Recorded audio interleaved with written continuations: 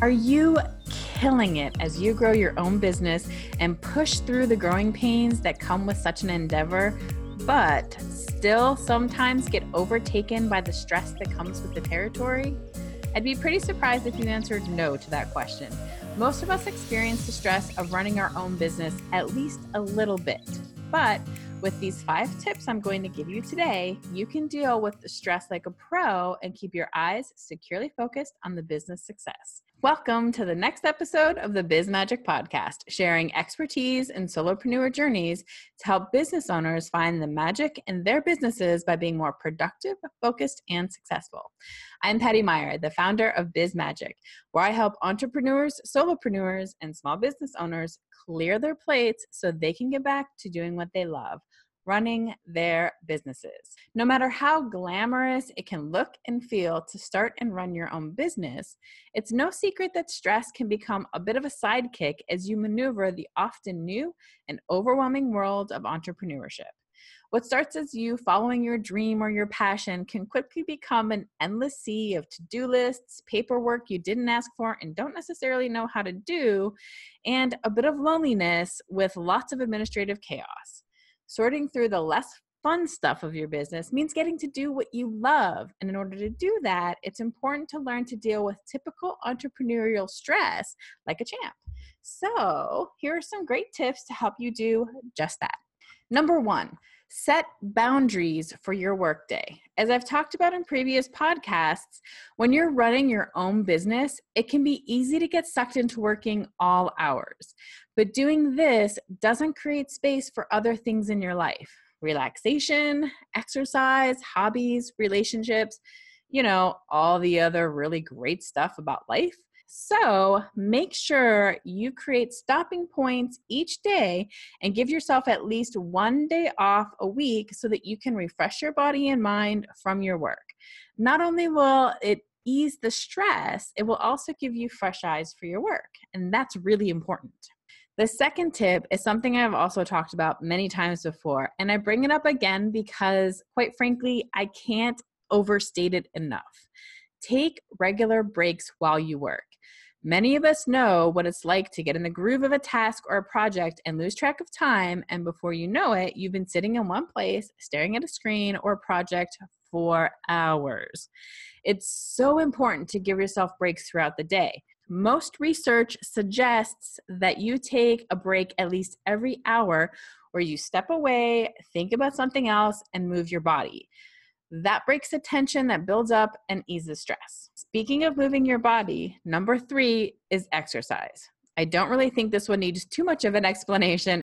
It's very well known that exercise does wonders for relieving stress in your body and your mind. Entrepreneurial stress is still stress. And working out every day or several times a week and even taking dance breaks throughout your workday can simply melt that stress away. My 4th tip is to find other like-minded entrepreneurs and connect with them. Go out or have online video chats once a week. Talking with people in the same boat as you can remind you that you are not alone in this crazy journey and can give you a safe place to vent and release the frustrations of running a business with someone who gets it, and that's a big stress reliever.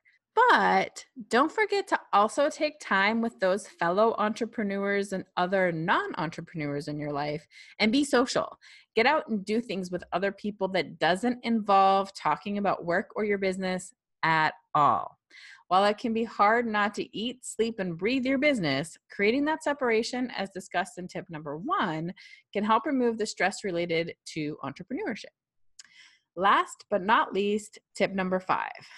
Don't be afraid to get help. For many of us starting out, running our business is a one-woman or one-man show.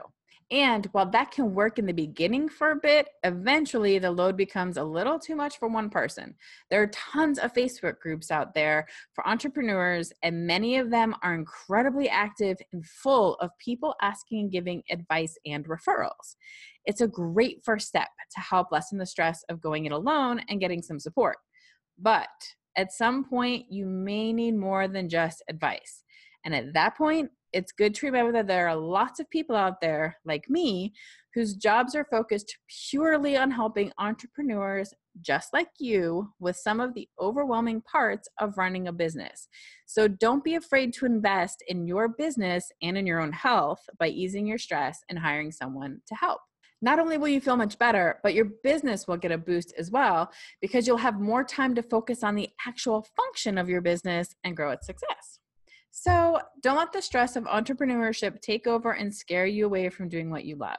Use some of these tips to find more space in your mind and in your day to make the best of your situation and do what you went into business to do and love every second of it. And now I want to hear from you. Did any of these tips stand out most to you?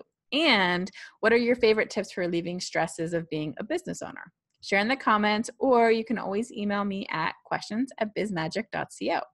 And if you have any topics or questions you'd like to see me discuss in a future episode of the podcast, please head over to bizmagicpodcast.com and click on Ask a Question. If you'd like to be a guest on the show and share an area of expertise or talk about your solopreneur journey and all its ups, downs, and sideways, you can also do that in the same place by clicking on Be a Guest. Thank you so much for joining me today. I appreciate it as always, and I hope you found some value today and feel the stress lifting already.